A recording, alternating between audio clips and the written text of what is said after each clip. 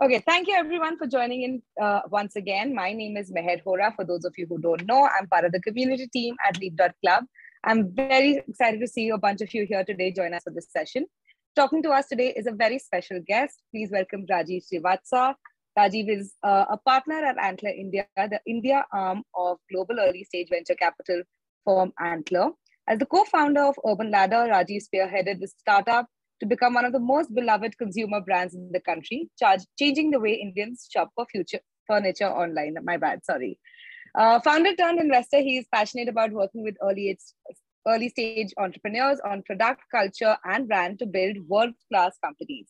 Rajiv, thank you so much for joining us today. We're super excited to learn from you, and I hope you're going to enjoy the next 60 minutes with all our members over here as well. Thank you. Yeah, it's always awesome to see so many. The target audience is fantastic. 50, 30, 20. I think that's the best kind of target audience. And it's obviously great to see all of you. I've heard a lot of things about Leap Club. We have a bunch of very familiar faces from Antler who have been part of Leap Club, either as a team member or as just part of the community. So obviously we've heard a lot about Leap Club. So it's good to address the audience. Obviously feels so, the single guy or, amongst a lot of women. This is the first time probably that's happened. We've had in Urban Ladder, there have been teams which have a lot of women, and obviously, we've done a bunch of stuff around that. But in a digital forum, I think this is the first time. I think I'm looking forward to. Obviously, I think the more I realized it as I saw more women come in, I also realized how maybe some of the content I talk is not as gender neutralized, right? And I think it all starts with us, in terms of from a leadership perspective, that if we factor in, and the more I realized it, I've addressed the same content this week with a couple of other forums, which obviously had more men than women. I just, took it so much for granted, right? I didn't say things which should have, been far, far more specific to women. I'll be extra cognizant of it, not just for this, but also the next time I do the same content. I think it's extremely important to do that. Having said that, obviously, great to have this crowd. And what I'm going to try and do is in the next 20 minutes, try to cover some material. The problem with being left-brained is you put the bullet points and you put bullet points beyond bullet points. So I've tried to do that to get to some kind of a framework on how do you make that decision, especially for the 50% of you who are sort of on the fence in terms of making that decision on becoming from an employee to a founder. I think 30% of you who have already made that decision. Yes. Please do add in terms of things that I might miss, or things that probably, were factors that you had to factor in for sure.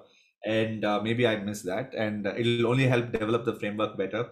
The other 20%, I think it's only a matter of time before you jump into the 50%. So I think this material will be extremely applicable to you at some point in time. So let's get into the material without further ado. Rajiv, yes. Rajiv, I'm so sorry, but before you get into that, we actually have a quick activity for you as well. It's not fair to leave you out of this activity. Sure. So what we're going to do is we're just going to very quickly get into a rapid fire round. This is so our members get to know you a little better. Okay. So what I'm going to do is I'm going to say you have to say the first thing that comes to your mind when I ask you the following. So there's 5 points. By the way, disclaimer, I suck at rapid fire, but go on. Well, we'll see it today then. Okay. The first one, the big F word, funding. Up and down. Like, pitch decks. Sorry? Pitch decks. Pitch decks. Oh, I love them. Got it. Okay. Wordle, because you've seen a lot of this on your Twitter. I got it twice right, after which I really suck at it. Okay. B2B or B2C, your personal favorite? B2C. Your views on Web3? Still an enigma for me. Right. Okay. Last one. Who is the one founder everyone should follow on Twitter? Whew. Wow. Zero the founder. Got it. Nikhil. Yeah. Nitin. Got it. Nitin, sorry, my bad. Nitin Kamath. But you weren't that bad on the rapid fire. You were fairly quick. So we'll give you that. We still don't have hampers, but we'll give it to you for being responsive nonetheless. We're actually going to begin now. Yeah, go on. We're going to begin now, but just to set rules, and for those of you who are joining us for the first time, Rajiv is going to take in the next 20 minutes to share his thoughts on exactly what he said on how you can take this plunge into entrepreneurship. We'll follow this by Q&A, so don't hold those questions back. Get the chat box buzzing. We've already shared a bunch of questions with Rajiv that you had shared while registering for the session. So we're going to mix those up along with questions that come on the chat box. Rajiv, I'm not going to waste any more time. I'm giving this to you now. Over to you. Okay, awesome. So what I'm going to do, as I said, right, just to keep the content tighter, I'll try and cover the material in like 15, 20 minutes max so that we have enough time for the questions. I saw some of the questions, some of the content does address some of the questions, but please feel free to use the chat window for the questions, and I'll just so that, you see the full material, I'll do that and then come to the questions. So let me just share my screen. Be able to see my screen, I assume. Yep. Okay, cool. Okay, so as I said, I think it's evening, so we have to start with Dilbert. There's not a presentation, at least in the fag end of the evening or early afternoon, that I don't start with the Dilbert. I think some point in time when you're part of a big company and everyone makes you believe it's only a corporate, but I can tell you today, every unicorn, every decacorn that some of you might be working in also reaches the stage of a big company some point in its life, right? So this applies true to any big company, anywhere where process has taken over. As much as founders of all these places want to make you believe that they're still a startup, I have also done it. But I think, when a startup is no longer a startup, right? So I think if you've been someone who's sort of itching to go out and do something beyond sitting and making slides and presentations and PowerPoints, I think it's extremely important. So let me get into the definition of what the content is about, right? I think there are three kinds of ways in which you can go do something independent. One, be an individual and do something independent. You can be a freelancer. You can, and this is where I believe a strong part of the workforce is going to move. It's not going to be anymore just a small set, just not because of the creator economy, but just the way I think work will progress. Teams will become smaller, teams will become more independent. And if you want this for the ability to be absolutely in charge of your time, then that's bucket number one. Then there's bucket number two, where just instead of running it as an individual, you move from being an individual to running a five-member team or 100-member team, right?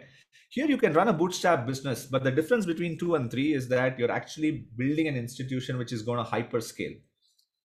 Whatever content I'm going to cover, while it may apply at some level to even buckets 1 and 2, but it's purely focused on bucket 3. So this, what Antler does, what I have done as part of Urban Ladder, is to run a venture capital-led business. And that in its inherent nature is quite different from 2 and 1. In that you're going to hyperscale not just your institution, but you individually as a professional.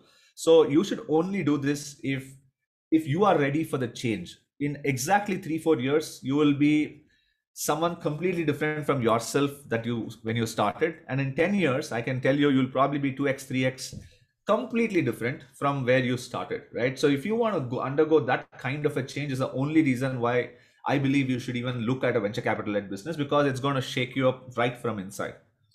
Okay, so what I've done is I've structured this into 3 sort of core slides. Each of these slides has 3 points: the why, the how, and the what, and the why not, how not, and the what not, right? So the why of why you should be a founder. The first point is supremely critical. You have probably been a creator. You have created something right from your college, your school. You've just had this muscle of wanting to create. It could be a side gig. It could be a Google form. You just have this creator energy in you. It could be something where you're creating using a right brain also, right? Which is some, a work of art or a work of music. But I think having a strong element of creativity and creation, I think is a huge kick for you. The second one, some of you may not have created stuff, but might just be kicked about solving extremely massive problems, right? There is this brain in you which says, okay, if there's a hard problem, if there's a customer problem, I will go solve it. And if you're always waking up with wanting to solve some one problem every night, then that's sort of a great signal. The third is you want to leave a legacy, and this is something that you have heard enough and more from all of these founders of these unicorns, the decacorns, all the books, the movies, all of that stuff. But there is always this element of wanting to build a big institution in a big market so that you can solve something of of importance to a large audience. Personally, for me, I have gone through all of these 3. I have right from school days, college days, I've always been creating some stuff. I created, I was quite a nerd. I don't know if my team still calls me a nerd today, but I'm much lesser of a nerd. I used to just be coding. And this was obviously, the first time, and this was way long back, of course, when I saw the output on the computer, the hello world, almost 30 years back. And I love creating games. I love creating websites. I created the entire intranet inside Infosys in 2000, where it was the largest site inside Infosys. I created an intranet at IIM Bangalore. I created a Carmen San Diego equivalent in IIT Madras. So I've always created stuff, and I've gotten a kick out of getting people to see using that. So that was something that was very well embedded in me. So it was always a matter of time before I got on to doing something at a bigger scale. Of course, I probably didn't even know how to spell the word entrepreneurship right out of college. So that was something that happened much later in life. Same with the burning problem. When Ashish and me started Urban Ladder, it was, we circulated across a variety of ideas, right? Our original idea was not even furniture. It was about gourmet food, and you can ask, what on earth do we know about gourmet food? We moved from gourmet food to grocery, and then we moved to the women as a customer. But I think as we moved multiple ideas, I think it became clearer to us that it had to be a burning problem, not just for us, but for a wider segment. Sorry. In terms of creating legacy, again, the moment you're going to be spending 10 years of your life doing something, you would rather do something which is big, right? Not something that's small, something which is a big problem that is going to get solved, something which is, you want to leave a legacy where a brand does something, right? For us at Urban Ladder, it was always that, right? It was about leaving a legacy on the customer side. It was about leaving a legacy on the team. It was about leaving a legacy in terms of just building a brand and building a category which didn't exist before us. So that was the reason. And if you shift to the column in the right, which is all the reasons why you should not start up, if work is not one of your critical identities, if work has always been just one more part of you, you probably would do better off not starting up a venture capital led business, because it is going to take and demand a lot out of you, right? So if work is not your primary identity, right? And all of us can have multiple identities. We're all, obviously here, my other aspect of my one life makes me believe also that, you just have one life. So you're going to have a great relationship, you have great health, you want to have fun, you want to travel. But really, if at that particular juncture of life, work is not sort of your defining attribute, you should question whether you want to become a venture capital led founder. Do not become a founder because you have a bad boss or a bad company culture. Just shift companies, just shift bosses, because for every one bad boss you're going to have in a corporate, you're going to have 5 such bosses. And who are these bosses? Your customers, your investors, your own co-founders, your team members, your partners, your vendors, every single person, the press, everyone becomes your boss, and you're answerable at some level to everyone, right? Because that's what, when you are in the limelight, when you raise venture capital, happens. So do not start a company because you have a bad boss or a bad company culture. Same with respect to money and fame. We've gone through all the ups and downs of the startup journey. One day you're on the front page, you're on the cover of a Forbes India, you're on TV. The next day you're being thrashed for a 30% layoff. Assume in a 10-year period, you're going to get all the highs and all the lows and all the ups and downs. If you've never done it, of course, it gives you a kick the first time. But it's almost like getting an increment. The first time you get it, you're happy. The second time you get it, you're happy. But it all lasts maybe for a week, for 10 days. And then you're back to the grind, right? So this cannot be the reason why, you want to start up or you ever start up. The reason why I sort of painted this is a lot of people see the right columns, and, get in an impulse to start up. But I would say the true reason why you start up is actually in the left column. It doesn't mean that you have to tick off all 3. It just means that at least 2 out of these 3 better be very strong in you. The next bucket is the how, and the how of it is, how do you approach being a founder? I always felt that, if you want to pursue excellence, it's a higher chance that you pursue excellence in your job before you actually become a founder, which is why I always feel that if you're someone who's super strong in some function, whether that's engineering, whether that's product, whether that's marketing, sales, I think it actually helps you be a great founder, because at least in that core aspect, you can push for excellence across your team. And you can also make sure that that builds a great world-class product. For us at Urban Ladder, I was reasonably strong on digital product, of course, in the media space, not in the commerce space, but that certainly helped us have a very strong landing in terms of the digital product experience. I had no background to brand or HR, but I ended up managing both brand as well as HR for the first many years at Urban Ladder. Same with Ashish. He was very strong on supply chain operations, but he didn't have any background in furniture design and or finance. But because he was very strong in the supply chain and operations, made sure that he learned furniture design, and he became a very, very strong expert in everything wood and furniture. Both of us had zero background to e-commerce, to furniture, to any of this. But I think because we were strong in some function, we were able to develop and shoot for excellence on a variety of other functions. The second is, as you're strong on a function, you also make sure that you have a high quality network of advisors and people, not just across that function, but across functions that you're weak on, right? And build this network when you don't need it, not when you need it desperately. Because the moment you need it desperately, you just become very tactical in establishing relationships. A lot of people make this mistake that they wait to build a network. We have found from our experience, and we did this well in some aspects, we did not do this well in some aspects. The network always is much, much more useful when you have done it outside of when you needed it, right? A lot of our first, and we, both of us in IIM Bangalore in campus, used to pretty much know every single one of our batchmates, our juniors, our seniors, which was not the case with a lot of people. And we used to know that not because we had any later purpose with that, but we just used to know them individually because we felt that network was strong. And 8 years after graduating, these became our first customers, our first investors. So that network certainly helped us. On the other side, of course, to build a network in the wooden, in the furniture space, that was much, much more difficult. Preparing and managing a personal situation. This is one area where I would, stress a lot. This is something that people don't give enough credence before becoming a founder. But this is probably one of the most important areas. Of course, as women, I think you are extra cognizant because there are a variety of, social pressures and expectations which men take for granted. I think whether you're a woman or a man that's starting up, I think it's extremely important that one, these aspects of your life are not broken, right?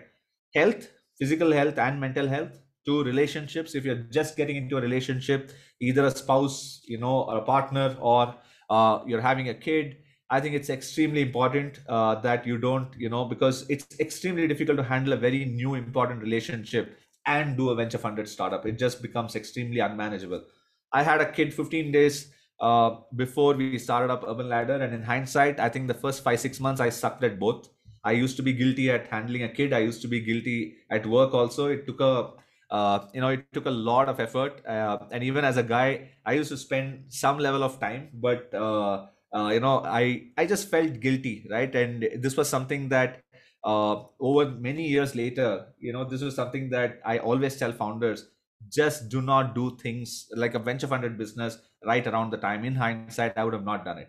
Same with respect to wealth. I would say always have at least a 12-18 month bank balance for your personal expenses, and cut down your personal expenses to a level which is manageable. If you were taking a holiday to Italy, go take a holiday to Coorg. If you're taking, if you're always dining out every night, maybe dine out once a week. I think it's possible in a city like Bangalore, as long as you stay close by, to actually live, for a lakh a month or even lesser, right? In terms of just being as a family, I'm saying, right? Obviously, it takes some level of, some level of sacrifices. So whatever is your personal expense, whatever is your personal lifestyle, if you can make sure that you have maybe 12 months, if not 18 months, where you can take that hit and go do something without a salary, that will be great. You will be able to raise, as all of you in this, in this forum at least, are extremely sharp, extremely smart. You will be able to raise capital for the actual business itself. What you have to take care of is your own personal expenses. And I think that's something that if you can plan for 12-18 months, that will really help. On the other side, how not? If you're just a generalist, there is nothing for or against a generalist. It just makes it tougher for you to be excellent at something. There are enough and more unicorn, decacorn founders who are just generalists, who are not experts at anything. But I would say if you can be an expert at something, and if you're known for something, it also helps you build a very strong network within your own company. Second is, don't have, just peripheral relationships, right? That is not useful. You should have relationships which are far, far more in depth, and a fewer, stronger set of relationships will always help you stronger, because it needs one strong referrer, not 10 people that you know just about well. Same as I said, don't take anything for granted, specifically physical health. We all have the tendency to take physical health for granted. Mental health today, compared to 10 years back, there are more forums that can help you. But do not take anything for granted here, because it is absolutely essential that you have the conversation with your people around, the core relationships, the core people, to make sure that you're ready to make this, to make this jump. The last core slide, which is the what versus what not. I think you end up spending a lot of time with customers, right? In terms of customer obsession, we ended up spending so much time with customers that I think, uh, even to this day, I think we know a lot more about why we do something because of the number of hours we spent with customers, rather than just doing conference room thinking. A lot of us get into this, doing secondary research, looking at surveys, but there's nothing that's better than talking to customers at that early stage. Building with your own hands, and this goes back to my point one in the how. I think it's extremely important that you get your hands dirty, right? You're not, if you're strong in product, do the first product requirements document. If you're strong in engineering, write the first code. If you're strong in sales, get that first 5 customers. I think it's extremely important that you don't outsource the first set of things that you do. And as a founder, this will be not just expected, this is the only way that you can even operate as a pre-seed founder. Same with pitches and practice. You're going to spend a lot of time pitching to people. Just make sure that you're pitching to people who are well intentioned and not some random folks. But you're going to get a lot of input. So make sure that you're always pitching, your idea if you're on the throngs of becoming a founder. On the other side, what you should not do, as I said, conference room thinking, just copying stuff. And do not assume just because someone is hearing a pitch and doesn't react that they're going to invest in you. That will never happen. People, fall a lot for all these false signals, and assume that that never in the real world happens. There is one last thing which is about what I call plain good old luck. And if you have to engineer your serendipity, you have to make sure that you're in the right places. I think Leap Club is a great example of a place that, you are doing your own engineered serendipity, right? All of these forums, all of these places, maybe the right kind of networks within your companies. Just make sure that you're there. Doesn't mean that you overdo it. It just means that, you spend conscious time. The other part about great founders is the resilience muscle. Typically, if you have been the pain in the ass in your company, which means that you're just pushing stuff, right? Which means you are so obsessed about creating something, you will be a great founder, because founders have this muscle about driving through walls. They're great founders. They have this muscle about being resilient and being quote unquote nothing short of a pain in the ass. I think that's a muscle. If you feel that you'll be very strong founder material.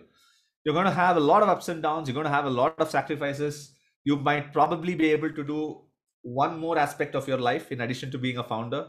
Decide whether that's relationship, whether that's fun, or whether that's health. Unfortunately, health you have to keep at a bare minimum. So assume that you're going to have to spend at least some time, which means it's relationship or fun. You can't watch a Netflix and go on a holiday with your partner, right? It just becomes almost impossible.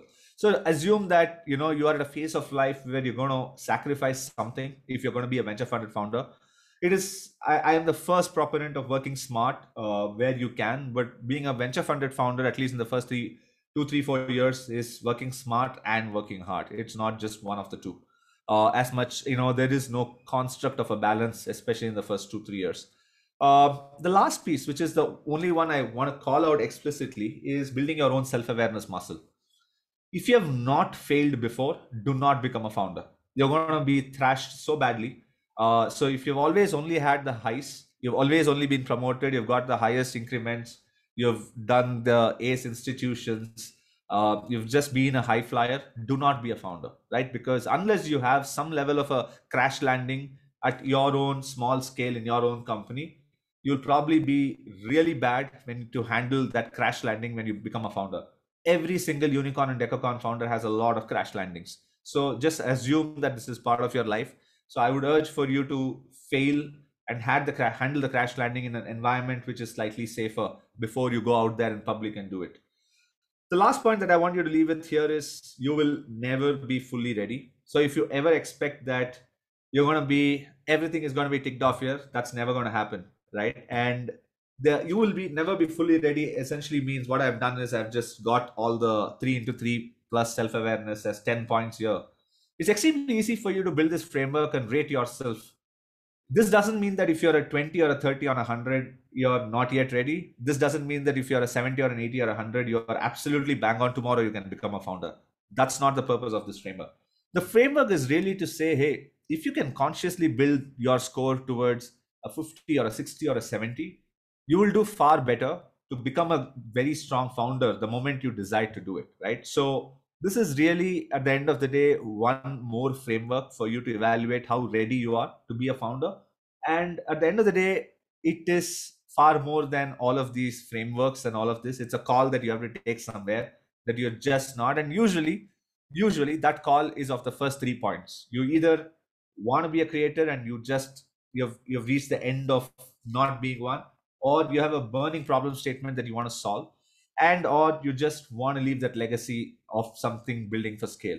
The 30% who have already taken that call, I'm sure, are able to relate to me with me on this, because that would have usually been the defining factor more than any of the other 7.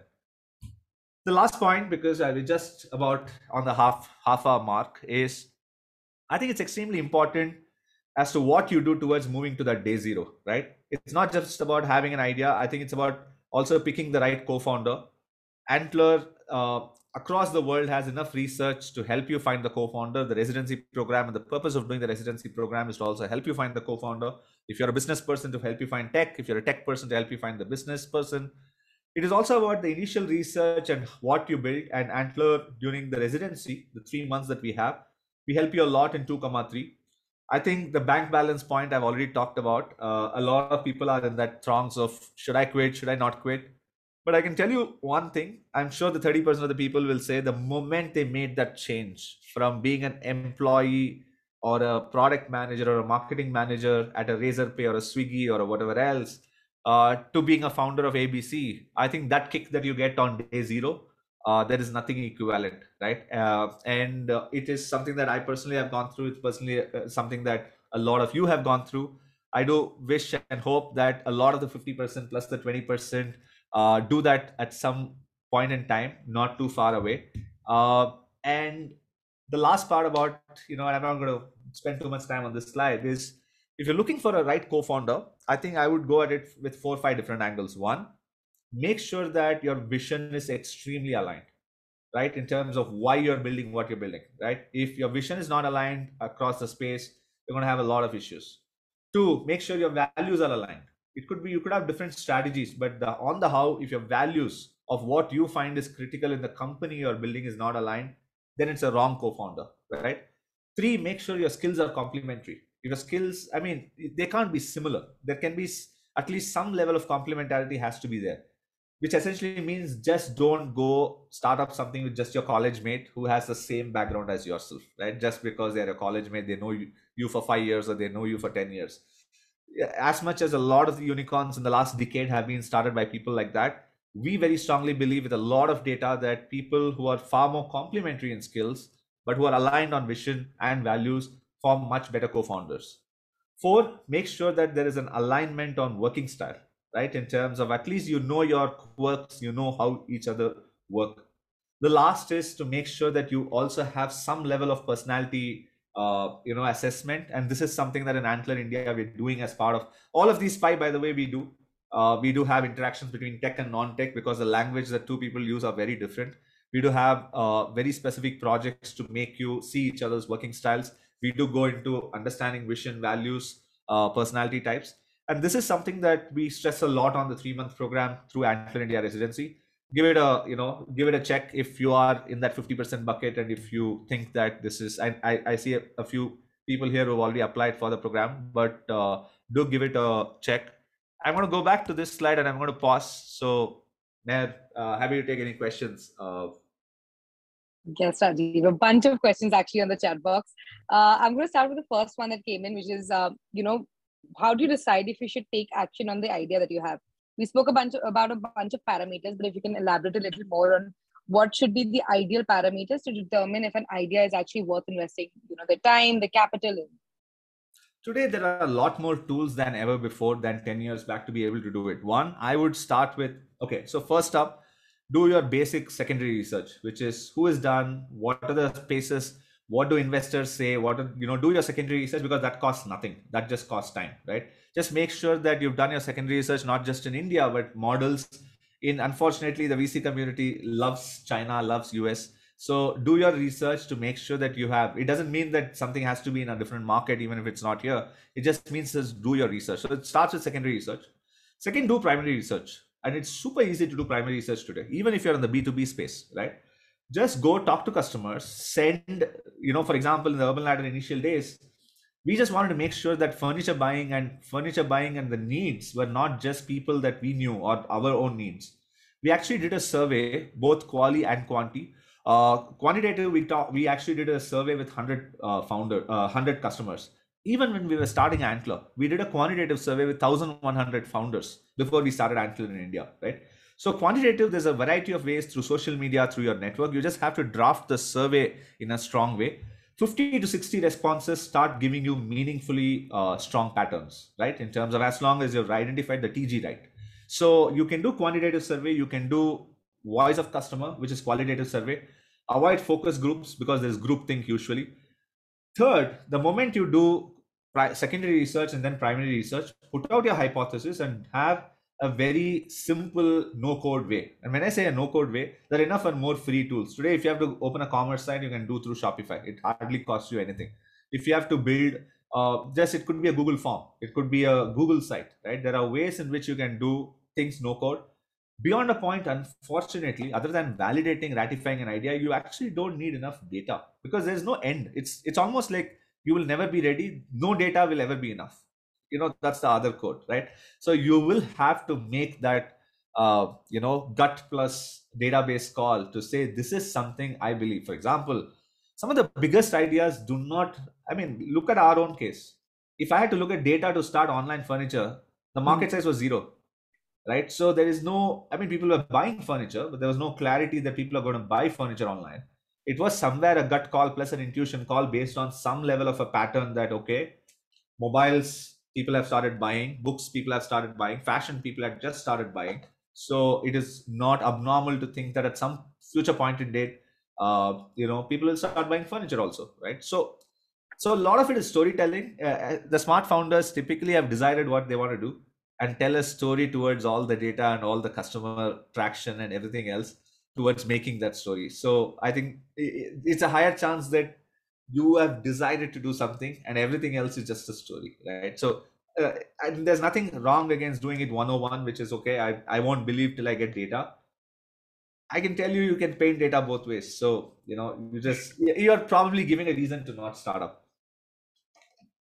Correct. And I think Avni also had actually a very similar question to what you said, that there may be no guarantee, but the market may not be very large today. But if you have that scope and you have the tenderness to kind of give the story, I think it should work for them. So I think I'm going to answer your question. Venture capital goes after big markets. So if the market is not already big, it's great. We do believe founders who can change our view to something that the market will be big. So it's about your storytelling capability there. Got it. Shalini has a question. Shalini, would you like to unmute yourself and ask about the VC-backed venture? Hi, Rajiv. Great presentation. So my question is, you mentioned that you have to be prepared for 2x, 3x, 5x even in your personal. How do I say? Even in your personality, So what does that mean? What does it 2x, 5x mean about yourself? What should one expect? What kind of transformation or growth one should see or one should prepare oneself for? Sure. I think in the 0 to 1, you're going to be an individual performer, right? Where you're going to be building stuff yourself. You're going to be writing requirements. So it's going to be very similar to if you were a product manager or a senior product manager. It's going to be very similar in terms of your functional skills. But in addition, as two founders, you're going to pitching to investors and you're going to get probably 25 out of 30 rejections. You're going to, all the grand plans of the first feature set that you landed, which you thought in a big company is going to any which way get customers, is now as a brand ABC, not going to get any customers. So, you're not going to get the same level of traction that you had planned all of this grand thing. And there is obviously this one small percentage chance that it does. But all of those things which you had not planned, in a big company, you take some of this for granted, right? Because you use the power of a Microsoft or a Google or the power of, let's say, any of these, today Razorpay is a big enough company, or Flipkart is a big company. You land a feature, suddenly 100,000 users are using it. If whether it's in the SME front or on the customer front. Whereas if you're a startup with nothing, with no customer, you're going to face a lot of rejection. So I would say the 0 to 1, the singular change that you do is a lot of rejections and handling those rejections. Because when you go hire talent, that person will not join you on the last day. 2 months you have waited for the person to join, they're not going to join you. Investors will make you believe that they're going to invest tomorrow, and 2 weeks later they just abscond. We won't do it. I'm just saying, investors in general. You're going to face a humongous amount of rejections from customers, from every single audience. So 0 to 1, that's the first big thing. In the 1 to 10, where you've gotten some metrics and you've crossed that first set of hurdles, you're going to suddenly become, you're going to have co-founder conversations in terms of what the roles are. These are people, if you're the CEO running the show, then you're going to wear multiple hats as any founder. You're the founder, which means that you have a particular vision for which you have to execute. You're the CEO or the CTO, which means that you have an answerability to the board. You're a board member, which means that you have you own an organization. You're a financial shareholder, which means that you have a financial stake in something. You're also a professional who has a career, so you want to learn something, you want to do something every day. These 5 are always at loggerheads, and the more you grow, the 1 to 10, the 10 to 100, these become more and more at loggerheads. So when you're performing so many roles at the same time compared to a senior product manager at some XYZ company, it is a very different ballgame. And as the company grows, defining vision, defining values, making sure that, okay, you go through a rough phase, you're going to change your values. What does it mean to change the values? Because at the end of the day, the founder's responsibility more than anything else is to build that institution, make that institution move towards its own, its own potential more than the individual's potential. So tomorrow you might be doing something which you never signed up for, right? As a professional. So the number of changes, the amount of growth levers that you're going to go through, and all of this, where there's going to be shit hitting the roof in your personal life, in your health, press is going to write, maybe there's a layoff, a macro environment, there's a crypto tanking, Ukraine is going to war with Russia. So there are so many things which are way beyond that. You, unfortunately, any amount of stoicism is not going to help in your startup. So I think there's just a lot of situations, and at the end of the day, I think when you go through so many things, from creating something from zero, I think you just learn a lot more than any other platform. I don't know if that answered your question, Shalini.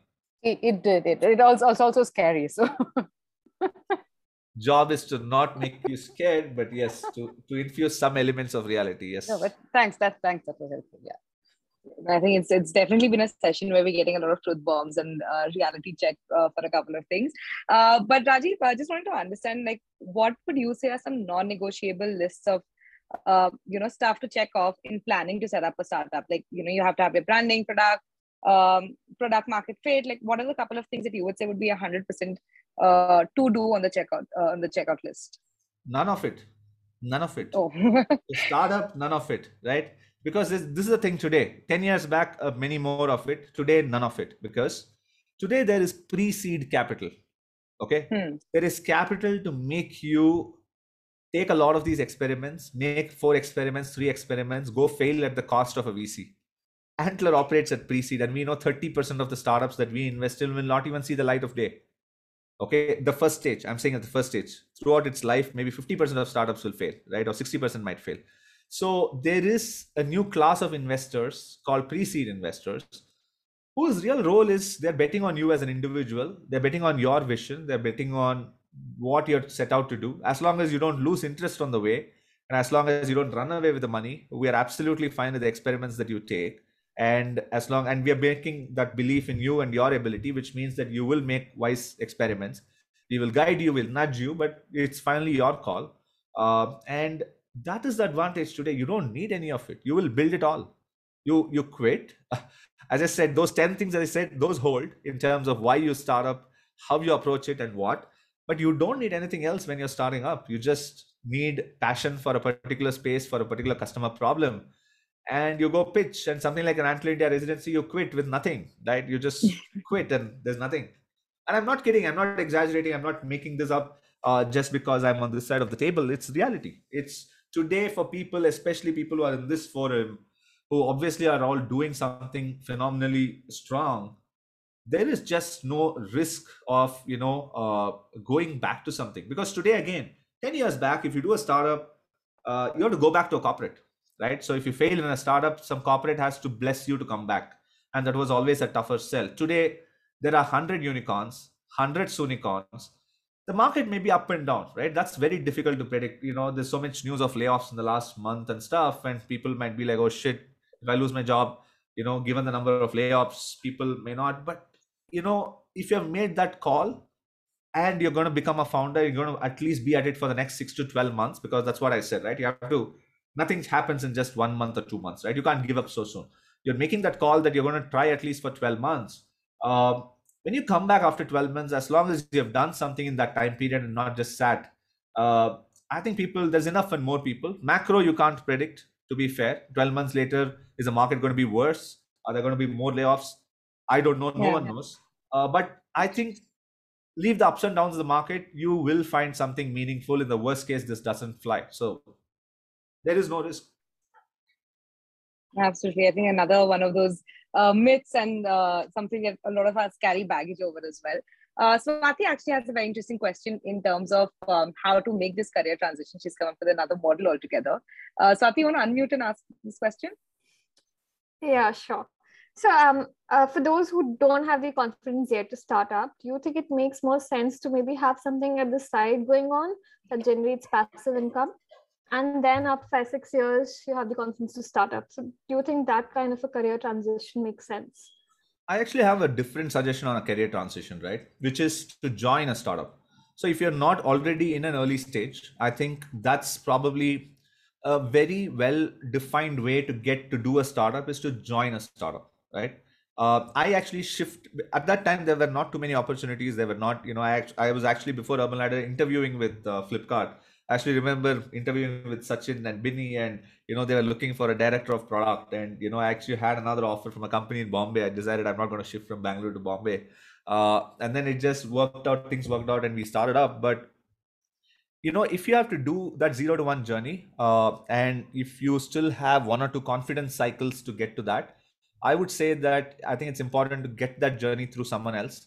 And there is enough and more today, as long as you're willing to make that jump, right? Of course, it comes with some level of a financial cut or whatever else if you've been in a big company. But maybe it's not a 0 to 1 company. Maybe it's a Series B, Series C company, and then you go to a Series A company, right? So you can do it as 2 transitions also. But doing things on the side, I'll tell you the challenge. Life only gets busier. Dependencies only increase.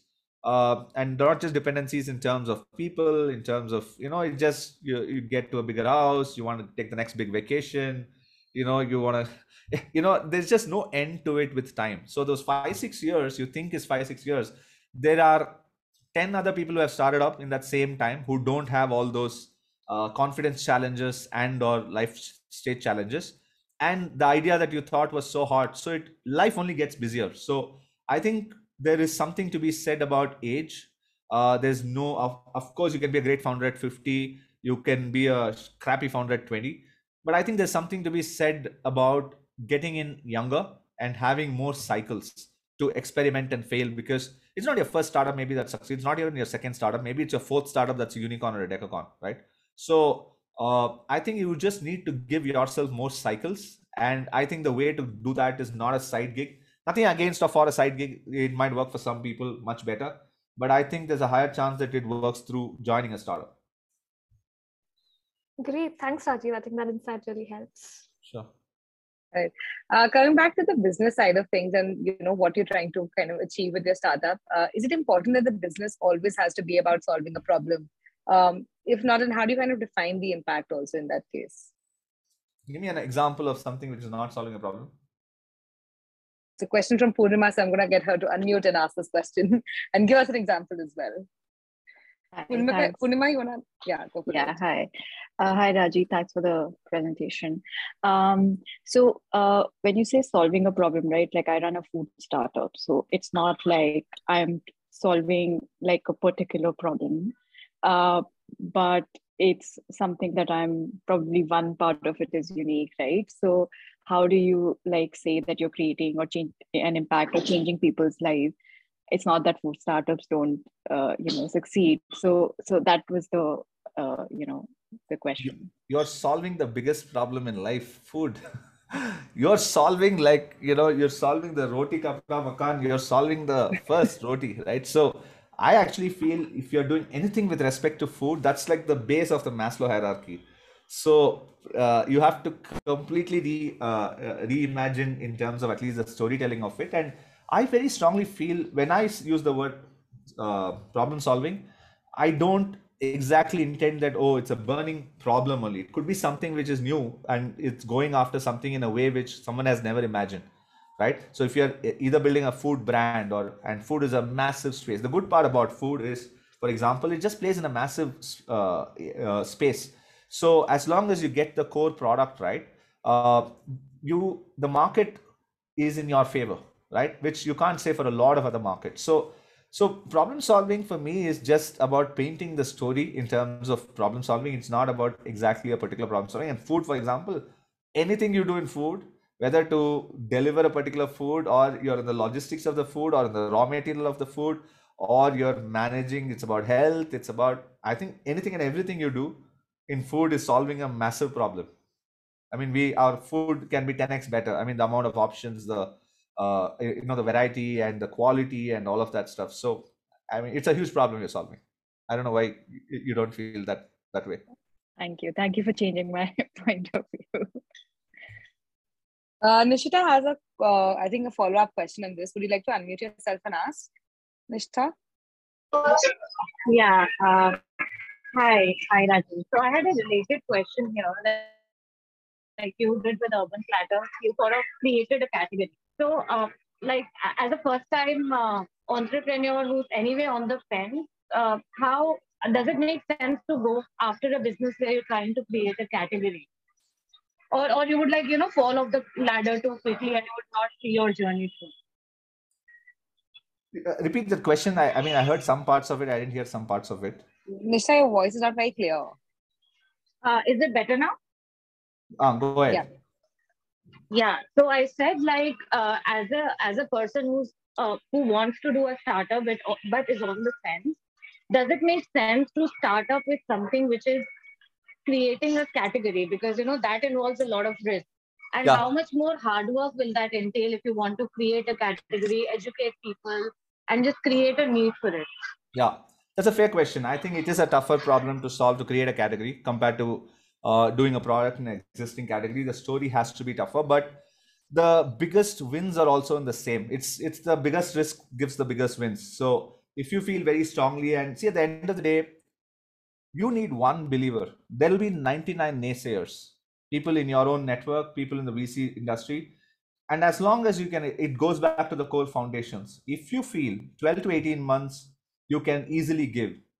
You would have given, and you have the energy from a life stage perspective, from a financial perspective, from a health perspective, and everything else on that framework. Largely, a lot of it is ticked off. You should absolutely go for it, because whether it's a problem in an existing category or, because at the end of the day, see, you have to do what there's always a people favoring. There is something called the founder market fit, which a lot of investors give a very heavy value to. If you have background in a particular space, you will always be given more credence on that particular space rather than you jumping on a completely new space. So if you're quote unquote creating a category within the field of something which is your specialization, people will actually trust your judgment. And it is a harder problem, of course, because, for example, if it involves change in behavior, if it involves education, if it involves something which is a completely new behavior, it will take you more time. But as long as you have the confidence that because of your inherent customer understanding, you can do a fair job at it, it is as good, if not better. Yes, it is high risk, but it is as good, because you at least will at the end of the day feel far more impactful if you succeed or fail. Very philosophical answer, I know, but yeah. I was going to say that got into like a very different perspective, but interesting nonetheless. We're going to take in the last few questions right now. Aruna, you had a question that was pending on the chat box. Please go ahead, unmute and ask your question. Hi, Rajiv and everybody. Thanks for this wonderful session.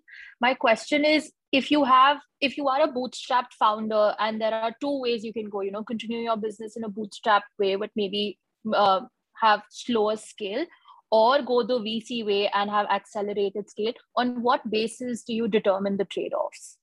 I've unfortunately done only one of it, the second part, and I wish I had a versus B. There's enough. The top three profitable or the top two profitable unicorns are bootstrapped, and there are 100 unicorns which are not bootstrapped. I unfortunately have done only one of it, and to be fair, I think you have to ask yourself this question. When you're doing the venture funded route, you're going to have far more stakeholders in this, and there is an expectations to grow in scale. Rest assured, you can't jump between one and another too often. There is one point in your life where you can jump from one to another. It is very difficult to jump from venture to bootstrap, unfortunately, because there are people on your cap table that you have to kick out and clear out before you can move bootstrap. They are expecting higher and higher returns, but it is possible. There are people who have done it. Mu Sigma was the latest case of doing that. The other side, again, you have probably one shot at doing that. You can't keep oscillating. So if you're ready for what it is, a trickier, tougher mental challenge for sure. It is a trickier, tougher scale challenge for sure to move from bootstrap to venture. So yeah, I mean, you're sort of somewhere writing off the next 3, 5, 7, 10 years, dependent on your luck, to something which you're going to create an institution. At the end of the day, you're creating an institution which has to live beyond your time. Be ready and clear on that. Even in the bootstrap case, that's probably true, but in the venture case, that's 100% true. Of course, Mark Zuckerberg is still the founder, Bezos is still the founder, but those are all exceptions to the rule. There are enough and more venture funded companies which are way beyond their founders in a 5, 7, 10 year period. So if this is something you're going to do for life, maybe you can do it bootstrap. I don't know. If it's something that you do believe that it's the next 5, 7 years, maybe you can do venture. There is no one right answer to your question, by the way. Hope that helps, Aruna. I'm going to take in the last two questions now. Rajiv, we spoke about this a little bit, but when you see a lot of these founders coming up with their own startup journey and they're just in the 0 to 1 phase specifically, what are some of the key pitfalls that they need to avoid? Like one would be like talking about the mindset, any other steps that, when they're looking at a VC, anything that you can give advice on here? There's a lot of people in my own team who are here, so maybe I should just look to Nandini and Kathy and to add on better answers, which I might be blindsided or completely missing. Nandini, you want to add? You've raised money from venture capital. Kathy, you have raised money from venture capital. Sorry, could you repeat that question, Meher? Sure. Hi, Nandini. So the question was basically, what are some of the key pitfalls that people can avoid as much as possible when they're starting their journey to entrepreneurship? I think I'll talk about the mistakes I have made, and I spoke about it in another session. Yes. Right. I think that not speaking to your users enough, or looking at it from a very unidimensional view and using that as your main storytelling point is something that didn't work well for us. That we should have spent some more time building, like Rajiv said, building some more before taking money from anyone else. After a point, it started becoming like, what will our investors think of us if we're changing what we're building? So my advice is that as much as Antler India Residency is looking for people without even an idea, and we're open to that, my honest advice would be to spend a lot of time with your users, build something. It doesn't have to be like a full-fledged product or an app, but build something no code, something that you might sell on WhatsApp to get some idea of what your users are saying before actually taking venture capital. Because like Rajiv has pointed out multiple times, once that happens, then you're on this treadmill. Treadmill. Yeah, right. And then it becomes a treadmill you cannot get off. You cannot get off. It's a treadmill you cannot get off. That's what it is. Venture capital. Always raising, and it's very hard. Yeah. Be very sure. Kathy, I think also, from my experience, also failed startup. But I think my biggest lesson from the first time around is just that the startup path is all about extremes, right? Extreme positive is that you're fighting for your dreams, you're creating, you can see the impact that you have, right? Whether that's at whatever scale, your team, your investors, your product, your customers. So the thrills and the highs are really damn high. I don't think you can get that in any job, period. but the lows are also the lowest you'll experience on the extreme end as well. The challenge, the despair, the sacrifices, right? Because the liability of, unlike a job, I always think of it as like, it's like unlimited liability. You know, you cannot switch off. You cannot, everything at the end of the day is going to be your responsibility. There's no saying, hey, beyond this point, I mean, this is not my thing, right? This is literally your thing. That's what you've signed up for. So I think that the highs are really high, the lows are really low. And in that sense, when I look at any opportunity from here on forward, it's like the conviction and dedication you have to your idea to get you through that roller coaster high and low needs to be really high, you know? And I know the pressure, I mean, I think startups have become fashionable now in a way. You know, a lot of people think, hey, at some point in my career, I should just start up. Hey, my friends are starting up, I should start up, you know? And all we're reading in the press are the glory stories, right? The successes, the rounds that are raised, the extreme highs. I mean, Rajiv is one of those very rare founders who's very public about also the extreme lows, like he writes about in One Life Theory, like a very candid reflection on the founder journey, right? But you hear much fewer of those stories. They're not out there in the public. And so I think that conviction needs to be super high because the highs will be very high, the lows will be very low. And the relationships, especially with your co-founder, need to be able to survive that. You know, this is a person that you need to be able to go through that amount of volatility with and come out with a thriving relationship and partnership, right? So I think those are two of my biggest learnings, at least. I think that's a last point that Kathy said is extremely important. I think communication, right? At the end of the day, you're going to be communicating a lot with a humongous variety of stakeholders. So if you do not like communication, if you're a bit of an introvert, or if you're if you just love to live within your own sort of in your small cocoon, a venture funded startup is not the best thing, right? Because you're going to be hiring, you're going to be talking to people, you're going to be going through the ups and downs, the co-founder, you're going to communicate a hell lot, right? So I think that's probably the singular aspect on which you're going to change the most. But yeah, I think Nandini and Kathy covered it well. I mean, I don't have anything additional to add there. Everything that I've said are potential pitfalls, by the way. So, and there are probably 20 more. No, thank you. I think very interesting to hear from Nandini and from Kathy as well. Thank you so much. We also now at the time where we need to wrap up. I think we're at 7:30 here. I don't want to take any more of your time, Rajiv, Nandini, and Kathy. Thank you so much for doing the session for us. I think it's been really, really eye-opening. A lot of truth bombs here. A lot of stuff that a bunch of us can go back and reflect, and hoping for these percentages to become a little better in the next session that we do, Rajiv. From 50, maybe we'll go to like a 70% for all, the next time. No, thanks absolutely for having me. And you folks are doing a great job at Leap Club. And, we really need more women founders. We really need, and we are doing our small bit in whichever way we can. And I think in every aspect, it'll only be better companies if we can have more women founders for sure. And I think there's a lot of questions here. In case we have not answered, please do message us on LinkedIn, India-residency at Antler. If it's specific to Antler, India-residency at antler.co. I might be a bit slow on LinkedIn, but certainly I'll make sure that I respond. Just mention that, you are in the Leap Club.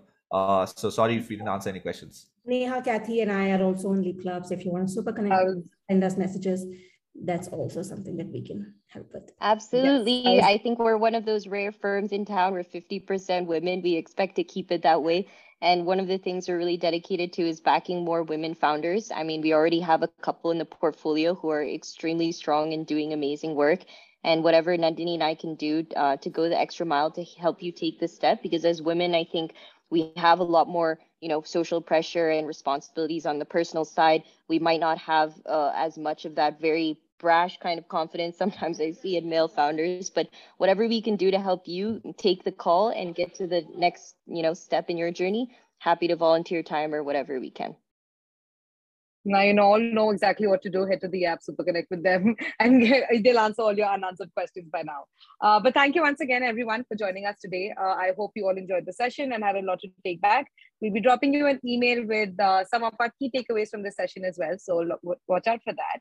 And in the meantime, we're going to see you on our next experience, which is this Saturday with Arvinder Gujral. For folks in Bangalore, we're coming to Bangalore finally with the Leap Affair. So we're going to see you on Sunday there. Till then, have a great week. Any of you coming on a Sunday, yes, to catch up. Thank you. Yes, Nandini is going to be there as well. So thank you so much, everyone. Have a great week, and we'll see you very, very soon. Bye-bye.